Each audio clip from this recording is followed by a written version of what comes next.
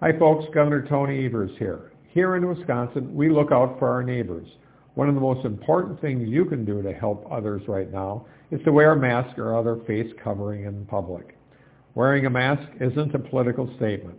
It shouldn't be controversial, and it's not hard to do. Wearing a mask in public is simple and necessary, and it can help keep our neighbors safe. Everyday healthcare workers like my daughter, grocery store workers, first responders, child care workers, and so many others don't have the luxury of taking a mask off throughout their workday or choosing when or how to wear one at all. Some even have to wear their mask and PPE for 12-hour shifts.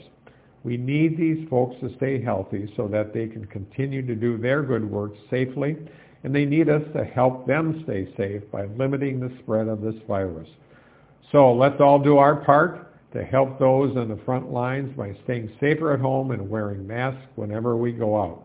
We're all in this together, and we are going to get through this together by maintaining those values to help keep our friends, neighbors, loved ones, and communities healthy and safe. Thank you.